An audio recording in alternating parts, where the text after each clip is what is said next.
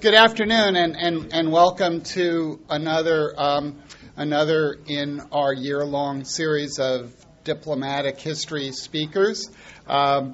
Today, I'm proud to introduce Holger Nearing, who teaches. Background: he received his MA in modern history in Germany, and then went on to receive a PhD in modern history at Oxford University in 2005. And he's been teaching for the last several years at the University of Sheffield in Britain. He has a major book which is forthcoming probably in the autumn with Oxford University Press, which deals with the emergence of anti-war and anti-nuclear protest movements in Western Europe during the period of the later Cold War, and he's going to talk to us today about an aspect of this. His work really combines the focus on foreign policy with the focus on social movements and cultural change during the latter period of the Cold War, and he's been here on a short-term basis as a visiting scholar, essentially. Unfortunately, he has to go back and teach in the UK before the end of this month, but we've been happy to have him around for 2 months. So, Holger? Yeah, thanks very much, Bob, for the very kind introduction. And I'd also like to thank actually Carol and Bob for making this stay here possible, to Rick Herman for inviting me to come here as a visiting scholar, and to really everyone else, especially Kathy Becker and Powers, who are really running the center from an administrative point of view, and for helping to make this such an exciting interdisciplinary place to work and to study. The talk today actually relates less to my research on anti-nuclear weapons movements and the Cold War, and actually more to a conversation I've had with some colleagues in Norway after singing Tom Lehrer songs late in the evening, where we discovered that there are these various stories of exceptionalism.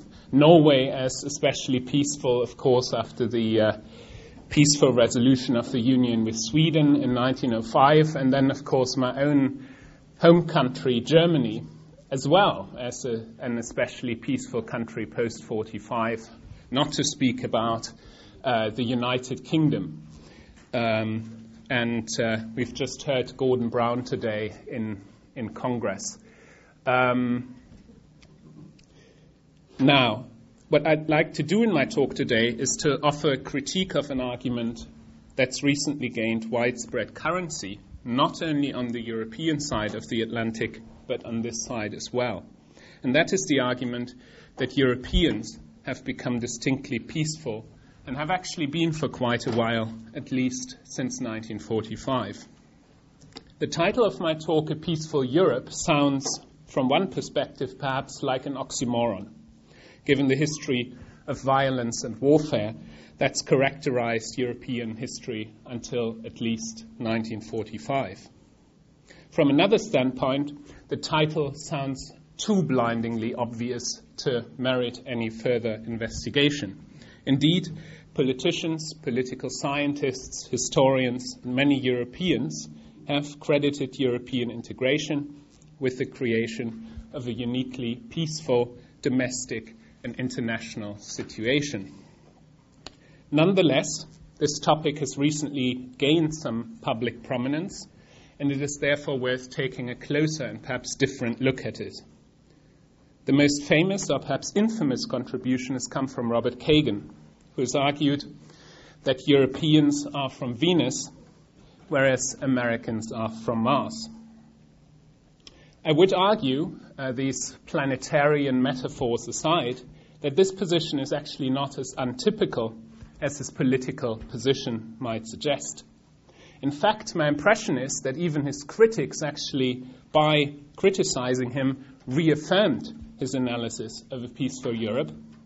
They just drew different normative conclusions from it. A good example amongst academics for this kind of take is Stanford historian James Sheehan, who has made precisely Kagan's argument from a historical perspective and asked, where have all the soldiers gone in Europe, paraphrasing the 1960s song. This argument of a peaceful Europe is, of course, not new. Those, in Germany and France in particular, who've been very fond of European integration, the creation of a European Union of states, have always claimed this, and they've credited themselves with achieving it. In a speech to the European Parliament in 1995, the French President François Mitterrand, together with West German Chancellor Helmut Kohl, one of the main proponents of this view in the 1980s, framed this problem by counterposing the, and I quote, grief, the pain of separation, the presence of death inflicted by the nationalist rivalries during the years 1939 to 1945, to the peace and conciliation that European integration had brought after 1945. A critique of this historical interpretation could focus on a number of levels. It could, for example, offer a comparison of European on the one hand and American on the other hand ways of dealing with war and peacemaking. It could also highlight the export of European violence to the colonies and then actually show that European states have been no more peaceful than any others. Or it could simply point out that Europe hasn't really existed as an entity across the 20th century, that things were just much more complicated and nationally specific. I intend to do none of these things. Instead, I shall focus my critique on two different levels, as I think that they are conceptually especially interesting. First, I'd like to redirect our attention away from the causes of peace in Europe towards the processes in which peace was created. Because the essence of peace, I would argue, is actually that it was highly dynamic and it was extremely contested.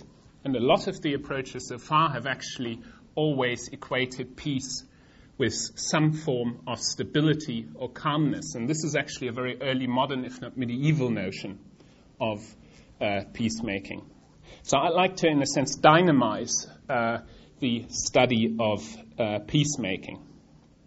Historians have actually remained conspicuously silent on this issue, and have found also some of the political scientific approaches to the topic, such as Roland Paris's book At War's End, for example, and more generally, Theories of Democratic Peace, not entirely convincing, precisely for the reason that they actually assume that definitions of peace are given, as usually referring to international stability.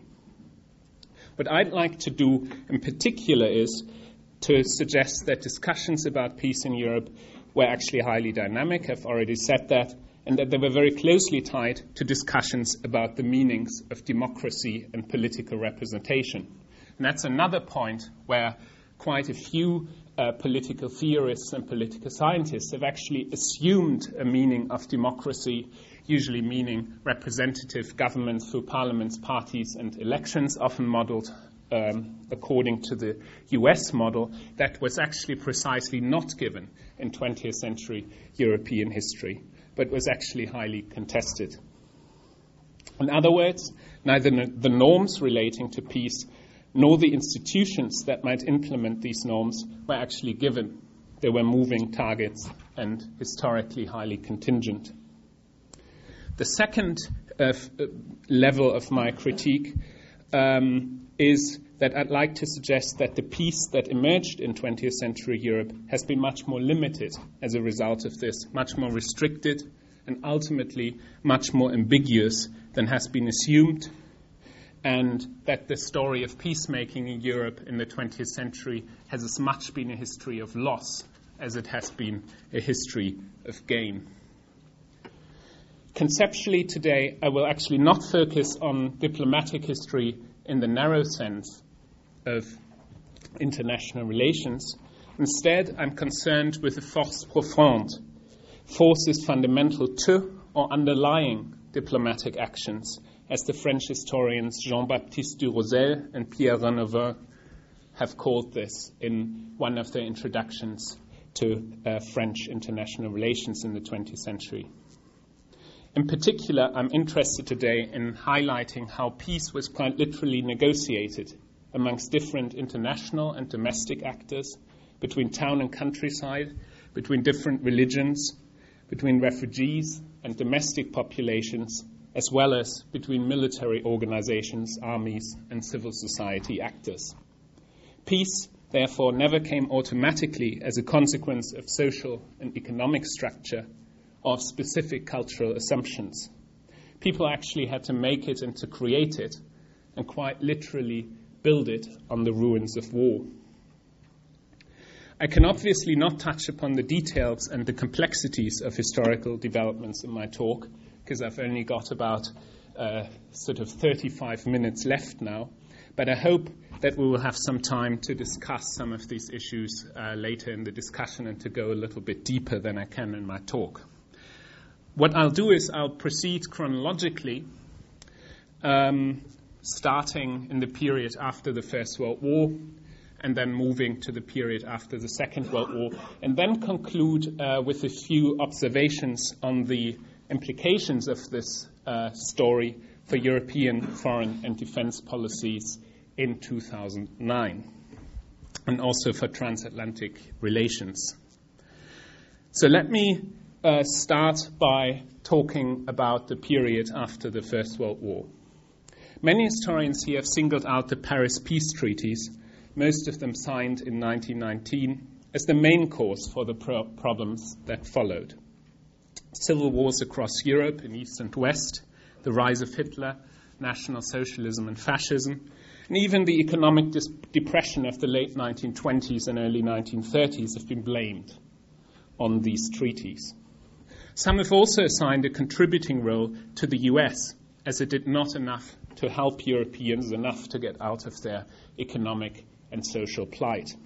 Historians such as Margaret Macmillan, Sally Marks, Zara Steiner, Melvin Leffler and Frank Costigliola have done much to revise this picture, but the general interpretation is actually still around.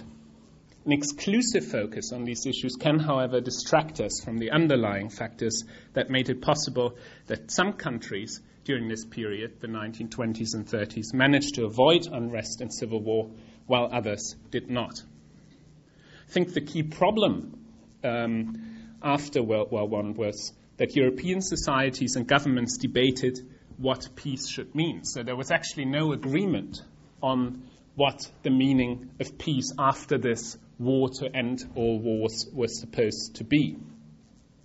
There were different concepts around, and no consensus actually emerged, neither between countries nor within them. Did peace refer to minimalist notions of international and political stability? Did it even refer to a return to the political systems before the World War? Or did peace imply social democratic, socialist reforms, or even revolution? This issue of defining what peace was, and this is what made the discussions even more complicated, was further given some kind of thrust by the fruition of mass democracy during and immediately after the First World War. The key question, therefore, was not only how to create a peace, but how to organize government and political representation after millions of people had fought in the war, who had not even been allowed to vote, or who had been disenfranchised or felt disenfranchised in other ways before. In short, the First World War and the debates leading up to it brought the decline and fall of two of the most enduring interpretations about war and peace in Europe that had guided enlightened thinking since the 18th century. And those interpretations had two elements. First, that nation-states could live in peace with one another once they'd been firmly established. And second, that people are peaceful, whereas princes and rulers are belligerent. After the First World War, it was actually no longer self-evident that populations were the peaceful ones and rulers were not. and this complicated peacemaking and concepts of peace quite substantially. No historical conjuncture illustrates this more clearly than the two opposing peace plans that American President Woodrow Wilson and the Russian revolutionary Lenin devised as they became reference points for the debates about domestic and international peace in the coming years. In October 1917, Lenin called for peace without annexations or indemnities, a peace that would entail a program of social reform, if not revolution. Wilson, by contrast, in his so-called 14 points of January 1918, held out prospects of a new political and economic order that would preserve the future peace, became a focal point for discussions about a better world when the war was still going on. There was, however, and that's key, never a Wilsonian or not even a Leninian moment in Europe. Rather, there was a multitude of post-war moments in which these peace plans and many more ideas about how to create a durable peace became reference points in the civil wars that emerged in Europe after World War I. In these wars, the precise shape of the peace was often quite literally fought out between different ethnic, religious, social, and political groups and their governments. Soviet Russia saw a continuum of war, revolution, and civil wars. Wars and skirmishes along the Russian border did not end until the conclusion of peace with the newly created Poland in the Treaty of Riga in March 1921. Peacemaking in East Central and Eastern Europe also followed in the wake of more or less developed civil wars, many of which followed on from the German occupation regime during the First World War. This had repercussions for creating peace within European societies. Here, historians have told relatively straightforward stories that I want to summarize here very superficially. The UK, because it won the war and because it was essentially civilized and democratic, avoided revolution and civil war. And Germany, with its authoritarian tradition, a lack of democratic traditions, and actually being a loser of the war, moved directly from violence to National Socialist and Communist street fighting, and then into the Nazi dictatorship of the 1930s. Things were more complicated, though, because contemporaries in 1918 would have been unable to guess and to predict which European country would end up with an authoritarian, with a communist, or with a, in the broadest sense, representative form of government.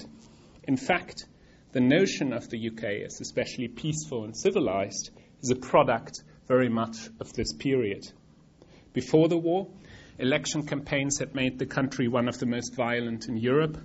Recent research on Germany has also shown that negative concepts of an enemy were actually quite alien to the significant number of German soldiers that hailed from rural areas. Rather than fighting for something, they actually fought in order to end the war, to end their physical pains. Freikorps and stormtroopers were therefore exceptional phenomena, usually composed of men who had not fought in the war, who wanted to recreate the military experience afterwards.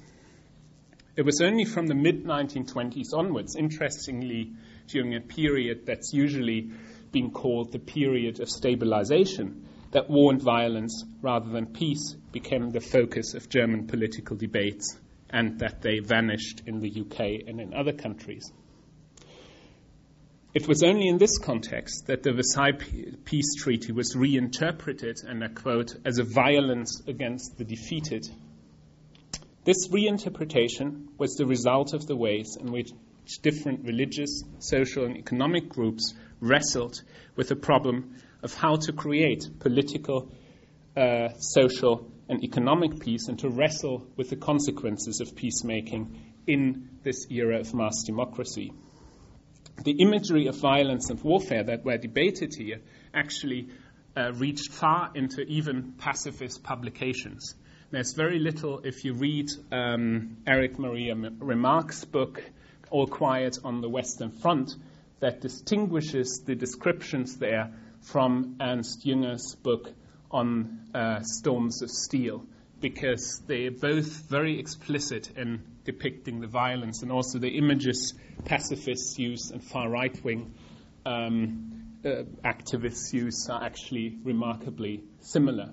The interesting thing is this happens in Germany, and it doesn't happen in the UK, although the conditions were actually quite similar initially. Peace there also remained quite precarious. There was widespread looting and disorder on Peace Day on the 11th of November in 1918 in a number of British towns and major cities, such as Coventry, Luton, Liverpool, and Cardiff.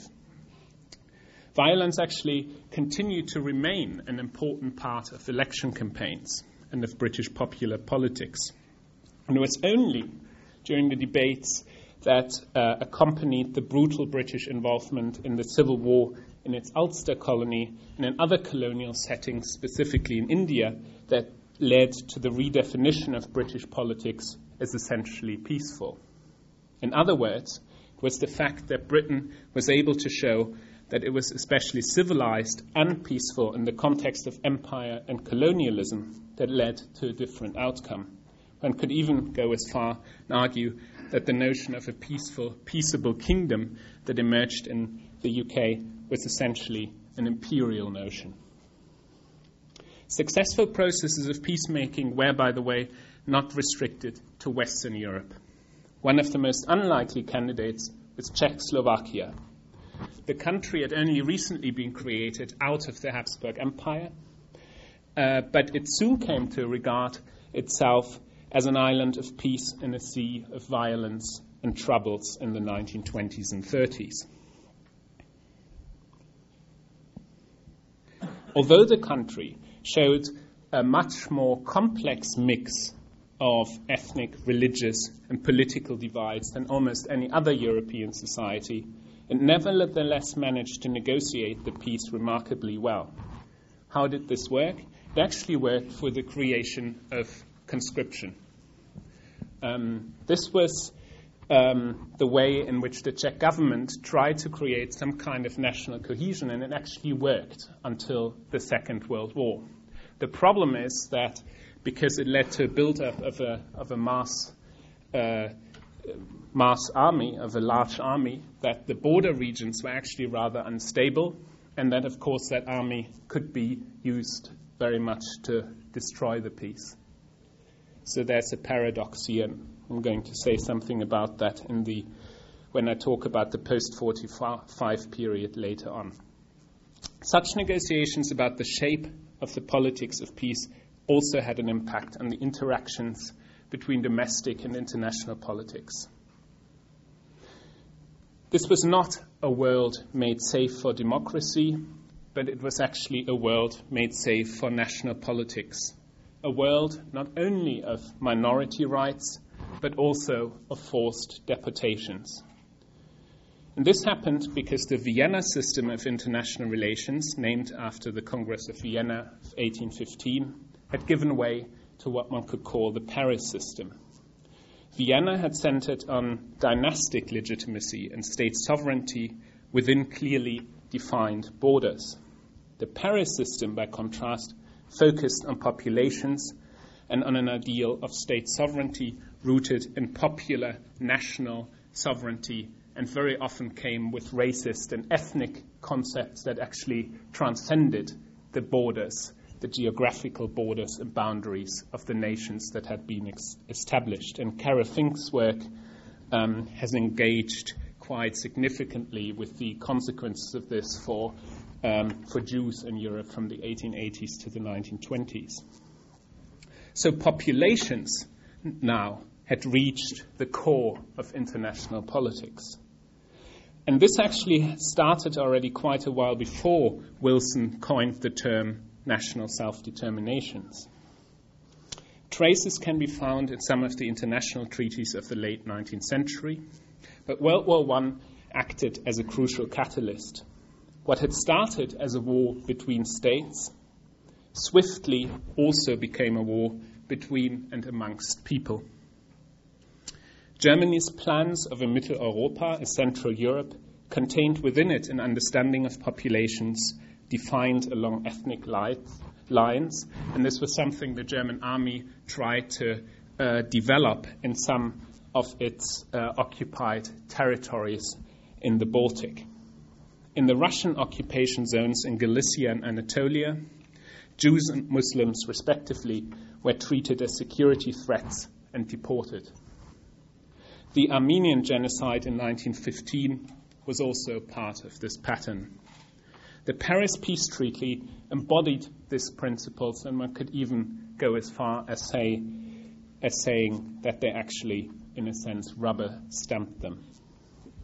The different positions about the precise shape of domestic and international governments and the forms and definitions of peace actually continued into the Second World War, as the National Socialist regime attempted to create a European empire based upon its own anti-Semitic and racist logics of annihilation.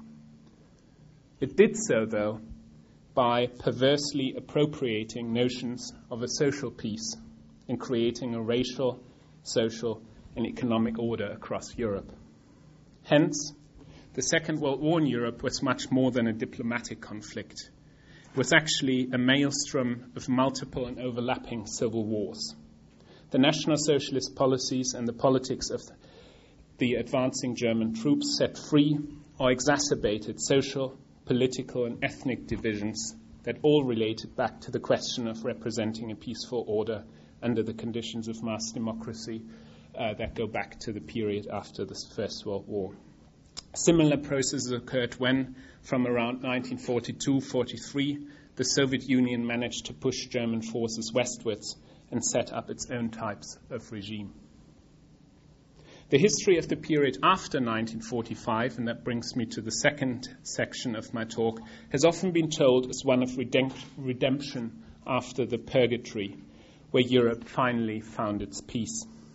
That is true on the level of international relations, where the destructive power of nuclear weapons gradually began to reinforce the aversion to war, to major war amongst policymakers that had already begun to be seen in the period following the First World War. But the history of domestic politics tells a different story. Many of the civil wars that had started during the Second World War did not suddenly stop in 1945. The challenges Europe faced at the time were enormous, and, if anything, they were actually more severe than the ones after the First World War. This is what makes the emergence of some form of stability over the course of the 1950s, 1960s, and 1970s even more surprising. Living conditions were no better and not much different from those in the 1920s and 30s. Europe was still predominantly rural. Economies of wood, coal, and steel still dominated. Mass consumption had not yet reached the countryside and indeed many parts of the populations. Many areas still lacked electrification. There were millions of refugees and displaced people. Infrastructure and housing had been destroyed on a large scale. The civil war in Greece in the late 1940s shows what might have happened elsewhere. There were violent conflicts between urban and rural parts of the populations. Communist partisans and erstwhile supporters of the German occupation government lasted well into the post-war period and formed the basis for the creation of an extremely violent conflict, and later actually the creation of an authoritarian regime in the 50s and 60s, which only collapsed in the 1970s. In Italy and France, gradual redefinitions of the war by all parties as fair and just, and as actually very far removed from the German experience and German domination of warfare, helped prevent such an outbreak of civil war. But the creation of peace went hand in hand with quite a lot of violence, most notably in France, with the symbolic cleansing of the body politic by shearing French women who'd been accused of collaboration with National Socialists and who were basically hounded naked through the streets of French towns after the war. And this really continued until the late 1940s. Political violence in Italy from both the left and the right lasted well into the 1970s, if not the 1980s. Similar patterns of negotiating peace in the wake of violence occurred in Eastern Europe, usually with the direct involvement of the Soviet Red Army. There, the use of the retribution of National Socialist crimes, usually through mass killings and expulsions to cleanse the nation-state, served as a device of political legitimation. Throughout this period, there were blowbacks of violence from the colonial sphere, most notably with regard to the French war in Algeria.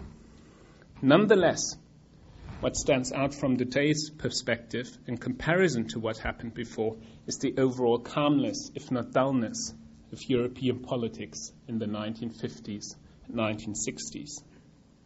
The key for making peace after World War II was that, unlike after World War I, there was now a broad consensus about, first, what peace was and what democracy was supposed to mean.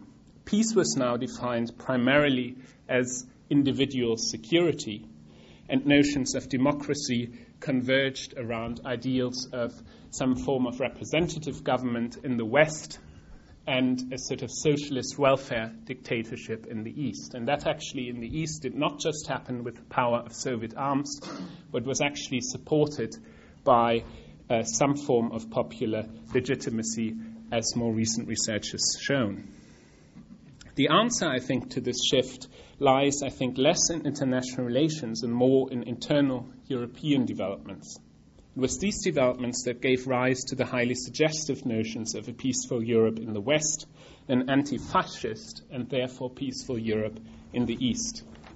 And it was the emergence of the self-interpretation that actually aided the transition from war to peace significantly. Historians have explained this stability by highlighting the involvement of the USA and the Soviet Union in European politics after 1945.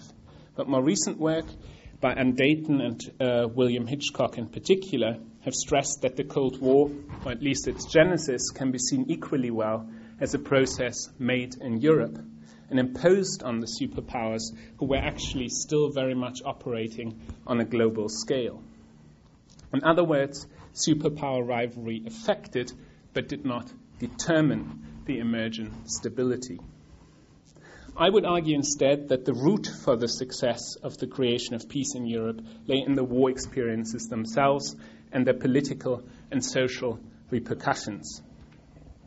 Because what happened during the war was that politics very much became localized and individualized. And if one looks at memoirs and diaries from the war years, what's quite amazing is actually that on the one hand they tell extraordinary circumstances and so extraordinary times, extraordinary violence, but on the other hand they tell stories of a liberation, of a personal liberation, of personal freedom. So what happened during the war was that actually the link between government on the one hand and citizens on the other one actually collapsed. And that happened across Europe. And that gave rise actually to a completely different idea of what normality meant. Normality now meant a focus on material and social welfare. So what people wanted was, they wanted on the one hand consumption, and on the other hand they had an interest in some form of social welfare. It is here that T.H. Marshall's analytical notion of social citizenship actually had its normative historical place. It's in that context that T.H. Marshall came up with that notion. And it's precisely because of that emphasis on individualism and consumerism that the US attempts in the Marshall Plan and later on to actually sponsor that form of democracy based on consumption was and could be so successful. Because they could sell that as a model that created peace in a century that had so far been characterized by violence, and they could plausibly do so. The interesting thing is that even East European societies actually had to pay attention to this, and more recent research has actually shown that they very much conceived of themselves and were seen as by the populations as welfare dictatorships who could provide people with that kind of individual security.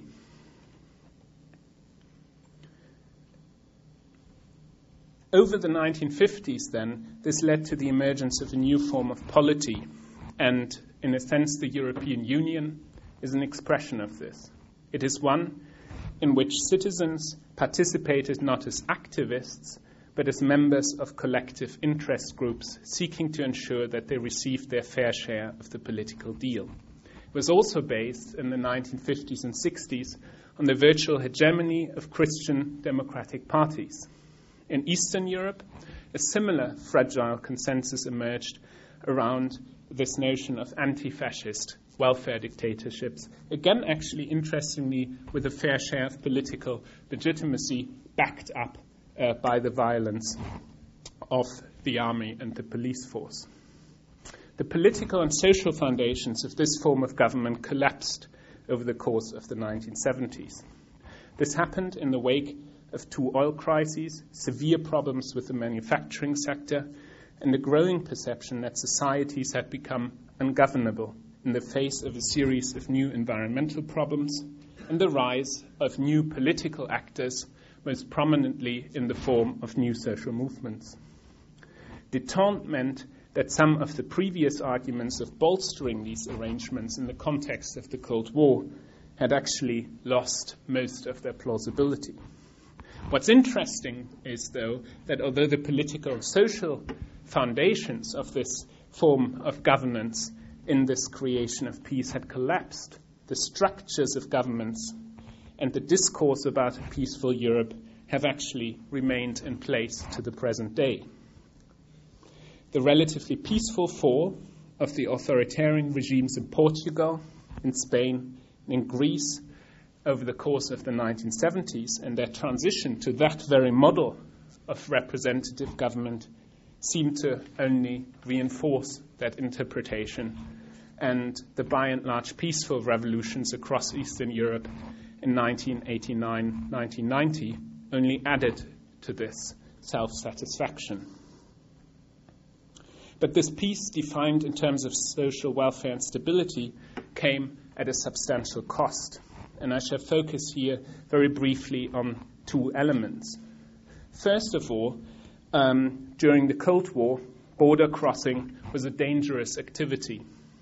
Dissidents, exiles, or politically active women also in the 50s and 60s appeared to represent some kind of danger for the political system. While the border between the Eastern and Western Bloc, the Iron Curtain, had begun as a zone of contact immediately after the war, it soon became connected with dangers of subversion, and violating it could trigger major international warfare and crisis. Added to this was the experience of mass migration during the 1920s and 30s. And this has actually instilled, I would argue, Europeans with a fear of moving. And actually, you can still see this, that Europeans probably move house far less often than especially Americans, I would argue. The British are an exception, but it is actually quite interesting that there's a different relationship to that kind of moving. And this relates to the second element, why this was a history of loss. It was linked to processes of becoming national. No one talked about this in the 50s, 60s, and 70s, but essentially this period led to a continuation, if not resurgence, of nation-states and their powers and of national governments. And the European Union to the present day is actually very much an intergovernmental affair, an international affair, and not so much a supranational unit. And this has resulted in a rather interesting situation with regard to border crossing in Europe today. While the gradual elimination of borders within the European Union over the last few decades has actually produced nominally more freedom of movement, new but invisible borders have actually been created. Theoretically, belonging to Europe today is a question of one's citizenship and passport. But in everyday life, the status is determined along different lines. If there are no border controls regulating access to a particular national polity and its resources, these controls have been replaced by informal, yet widely accepted definitions of belonging that are still very often follow along national, racial, or even ethnic lines. This is hidden under the veneer of a talk about cultural communities, but essentially only certain cultural communities are affected by those regulations.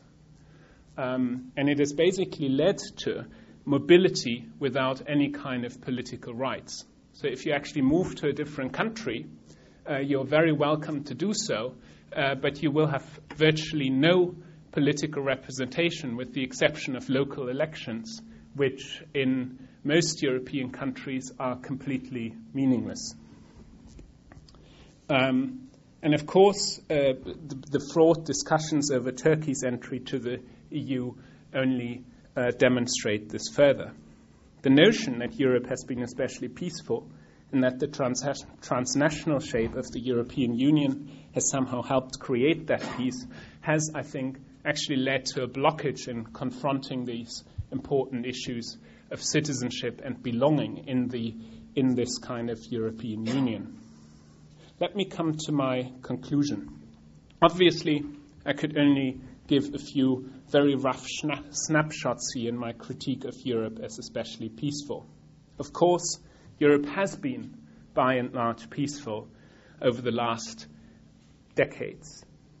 But I think that has led to a rather strange complacency amongst most Europeans that have blamed or tended to blame most, if not all, violence on countries in other parts of the globe, and that have not really looked at the ambiguities and losses of 20th century European peacemaking closer to home.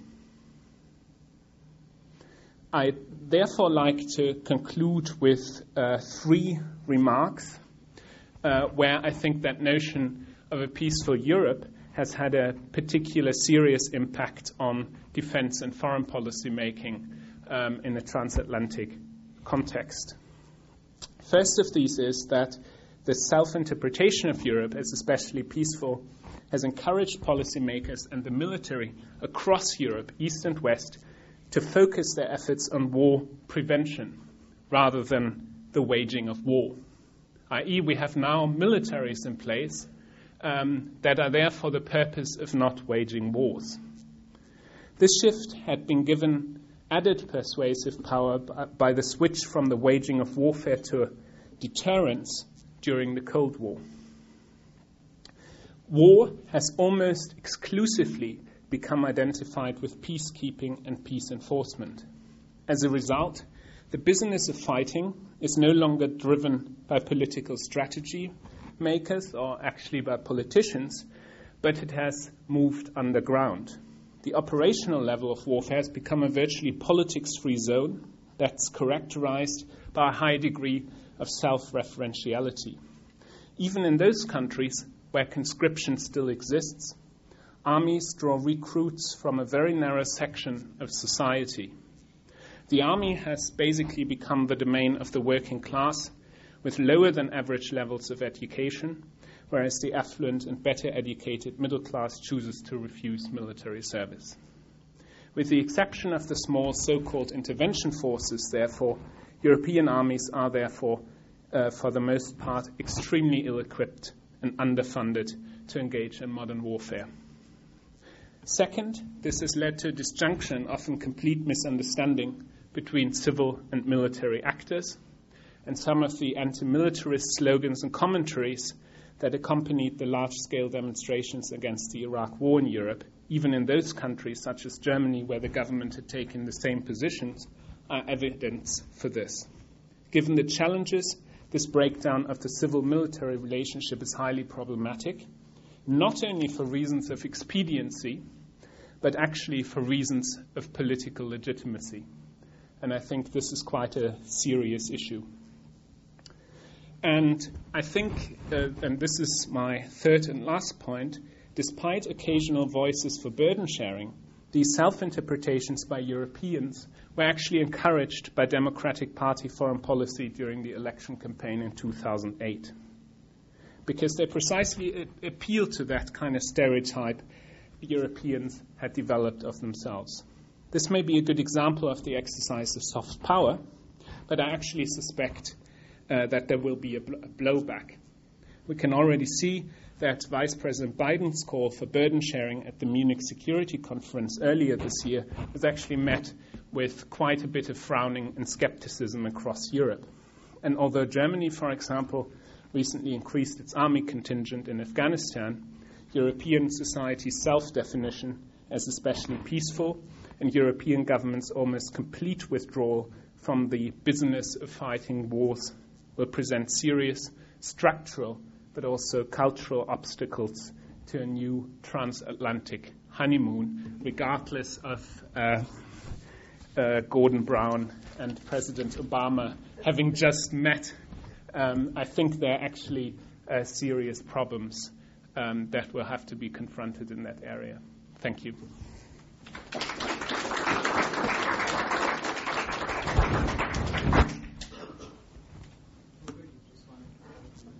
Yeah.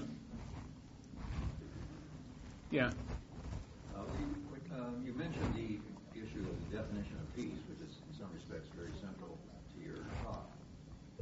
After World War I, it seems to me, the definition of peace was we don't want to do that thing again, or the Franco-Prussian Wars and Napoleonic Wars. It had almost nothing to do with riots or civil wars or revolutionary wars or colonial wars. So if you take that very narrow definition, which I think was the word end war, they didn't mean the end war against the Jews or something, or much less among the Jews, but they meant between France and Germany. And so in that, if you take that narrow definition, the peace has been pretty impressive. That's true on one level, but saying, okay, we don't want to do that kind of thing like the First World War ever again, but that's a sort of maximalist definition of peace. And actually people kind of said that, but they then advanced different peace strategies to deal with that, and that was the problem.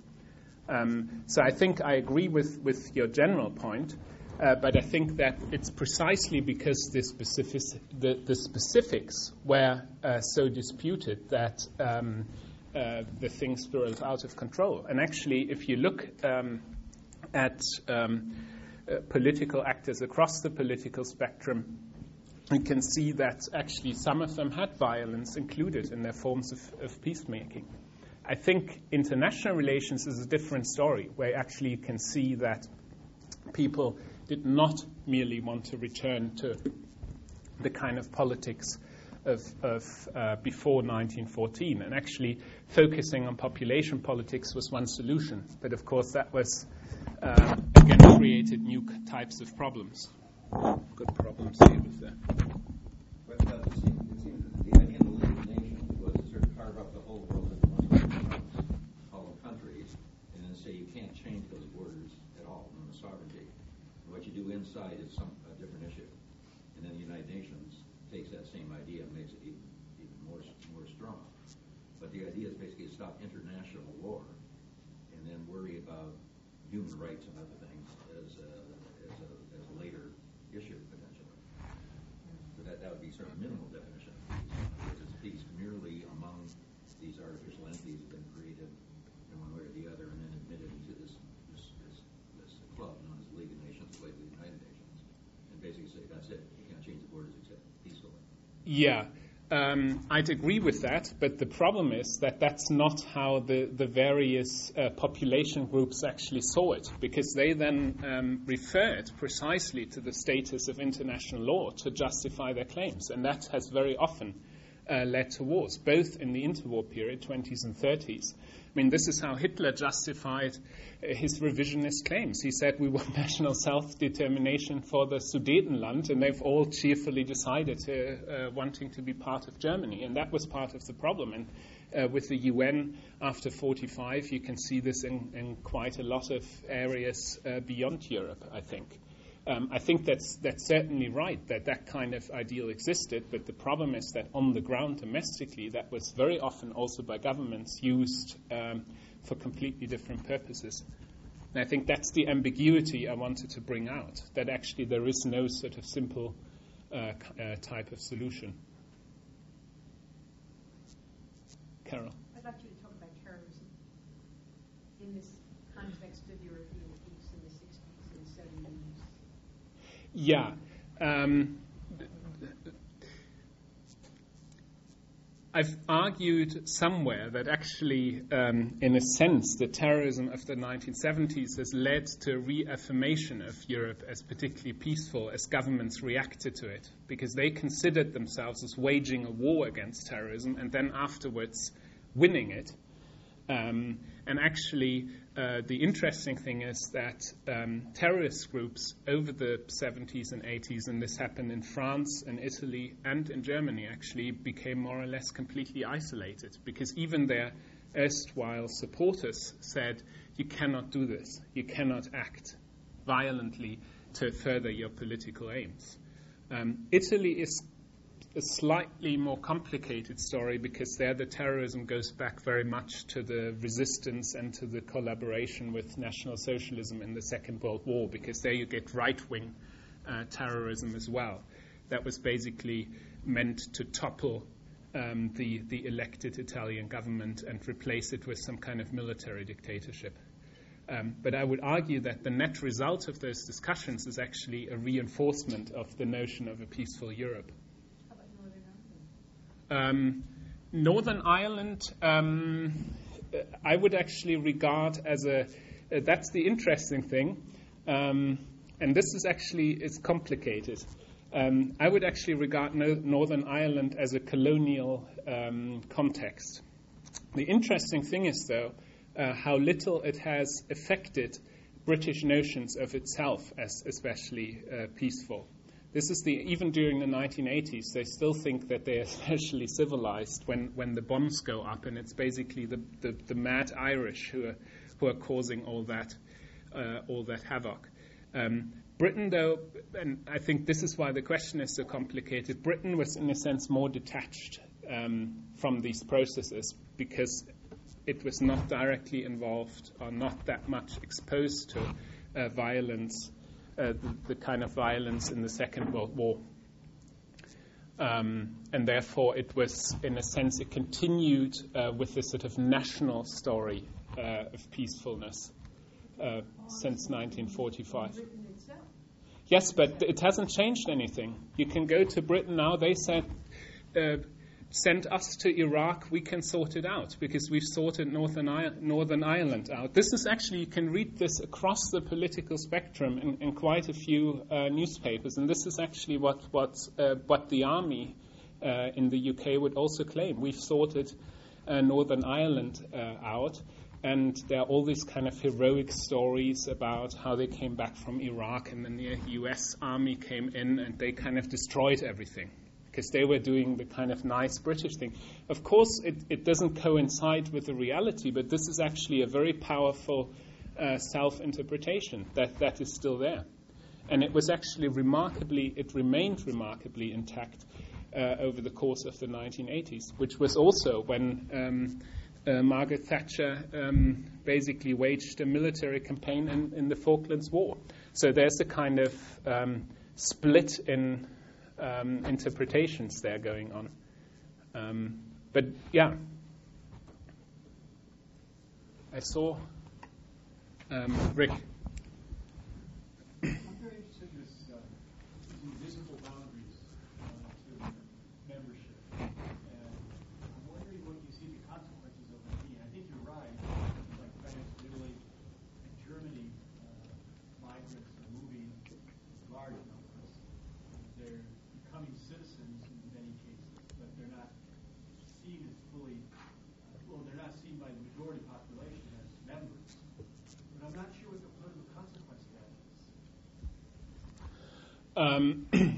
Well, one of the consequences is that, especially if you do not get citizenship, and that's actually getting extremely complicated in countries other than Germany that has relaxed its citizenship rules a bit, you actually face a series of obstacles where certain functions of citizenship that before belonged together, so social elements, political elements, also financial elements, paying taxes, now become completely disjointed. And the question then is, what do you do about that? How do you get your political interests represented? And what's happened, for example, in Germany and in the UK, and I know Italy less well, but I think also in France, is that a lot of these community groups, often citizens actually, are now making community politics.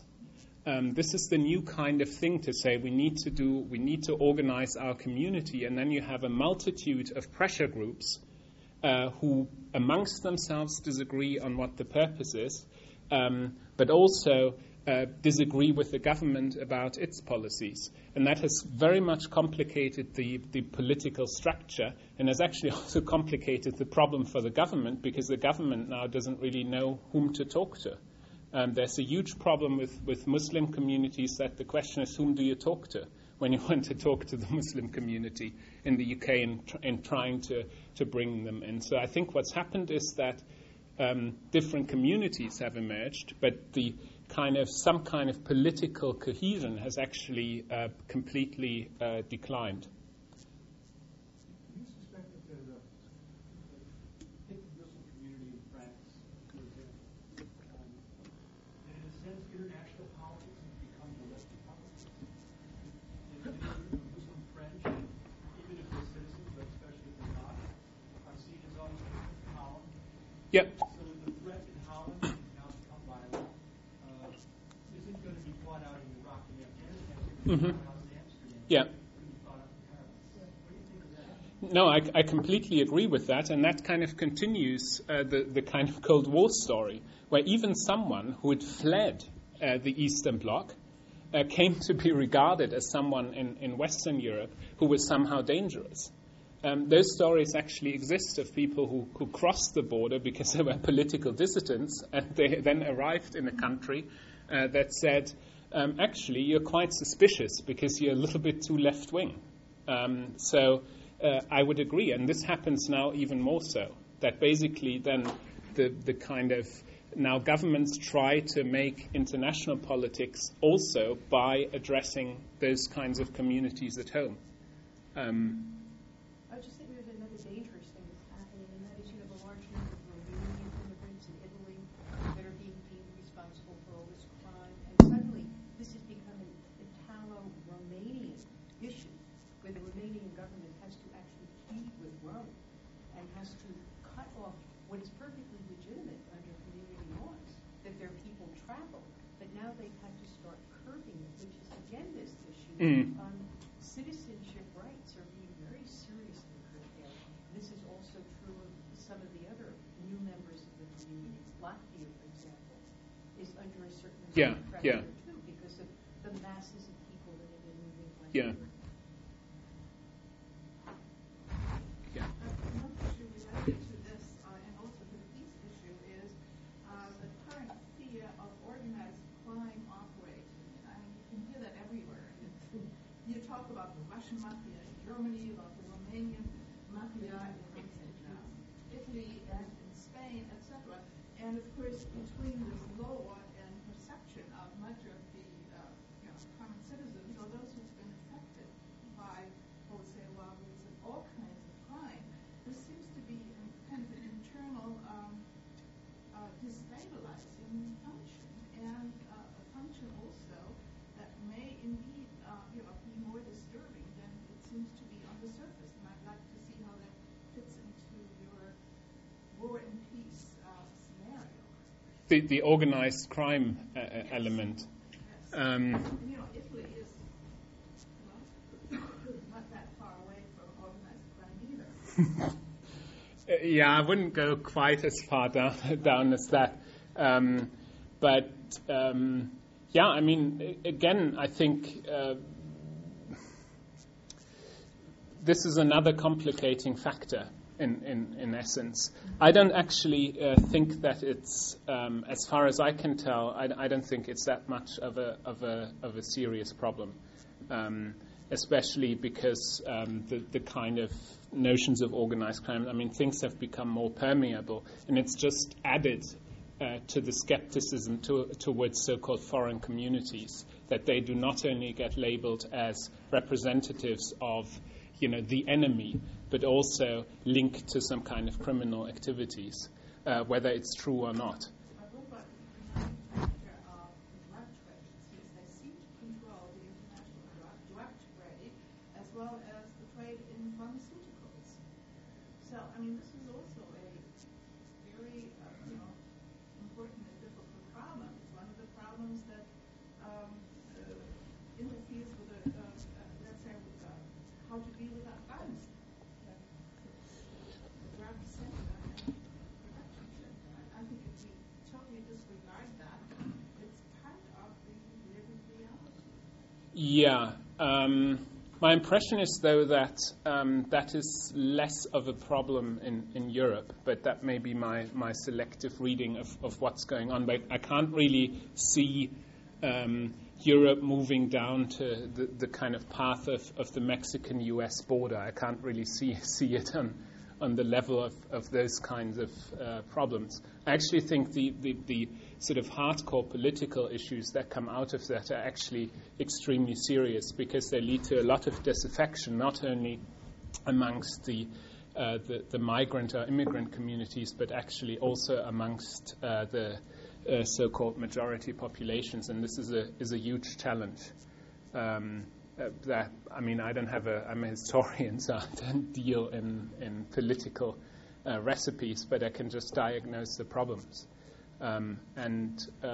It is precisely because of the history I've been talking about that makes these kinds of ways of interpreting migrant and immigrant communities so attractive and so plausible, because in a sense it's a continuation of enemy images that's just shifted to a different group within the population. Yeah, Alice.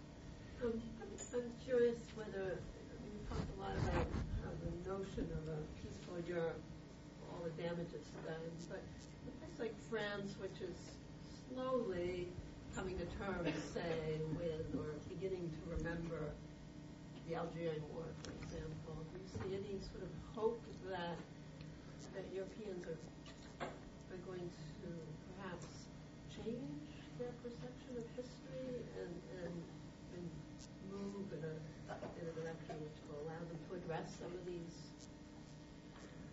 distortions?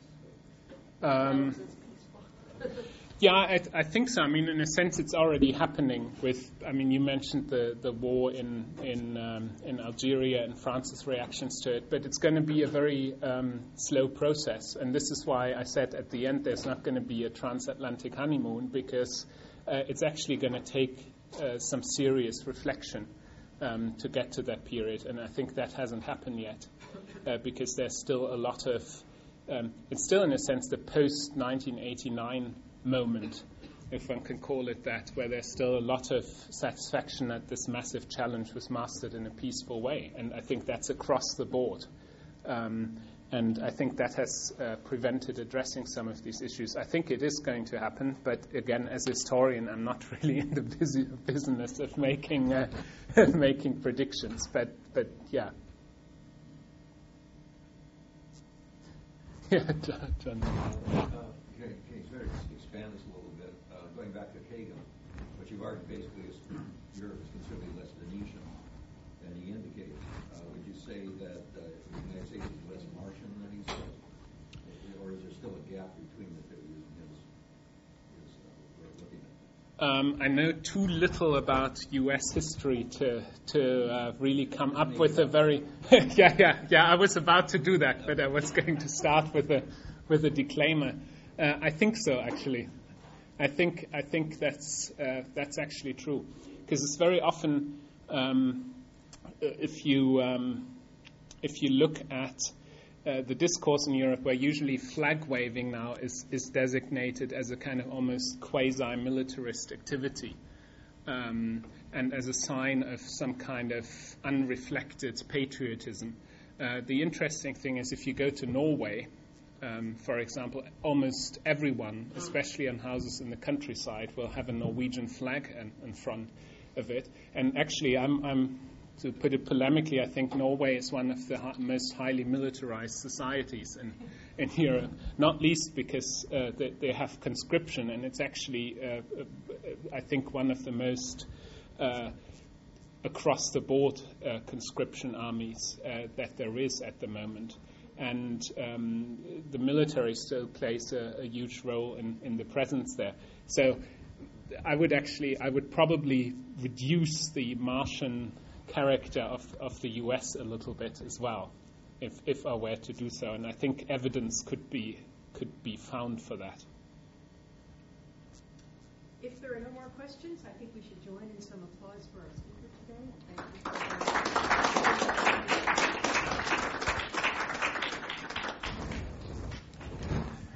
Thank you. It's really good. Good discussion.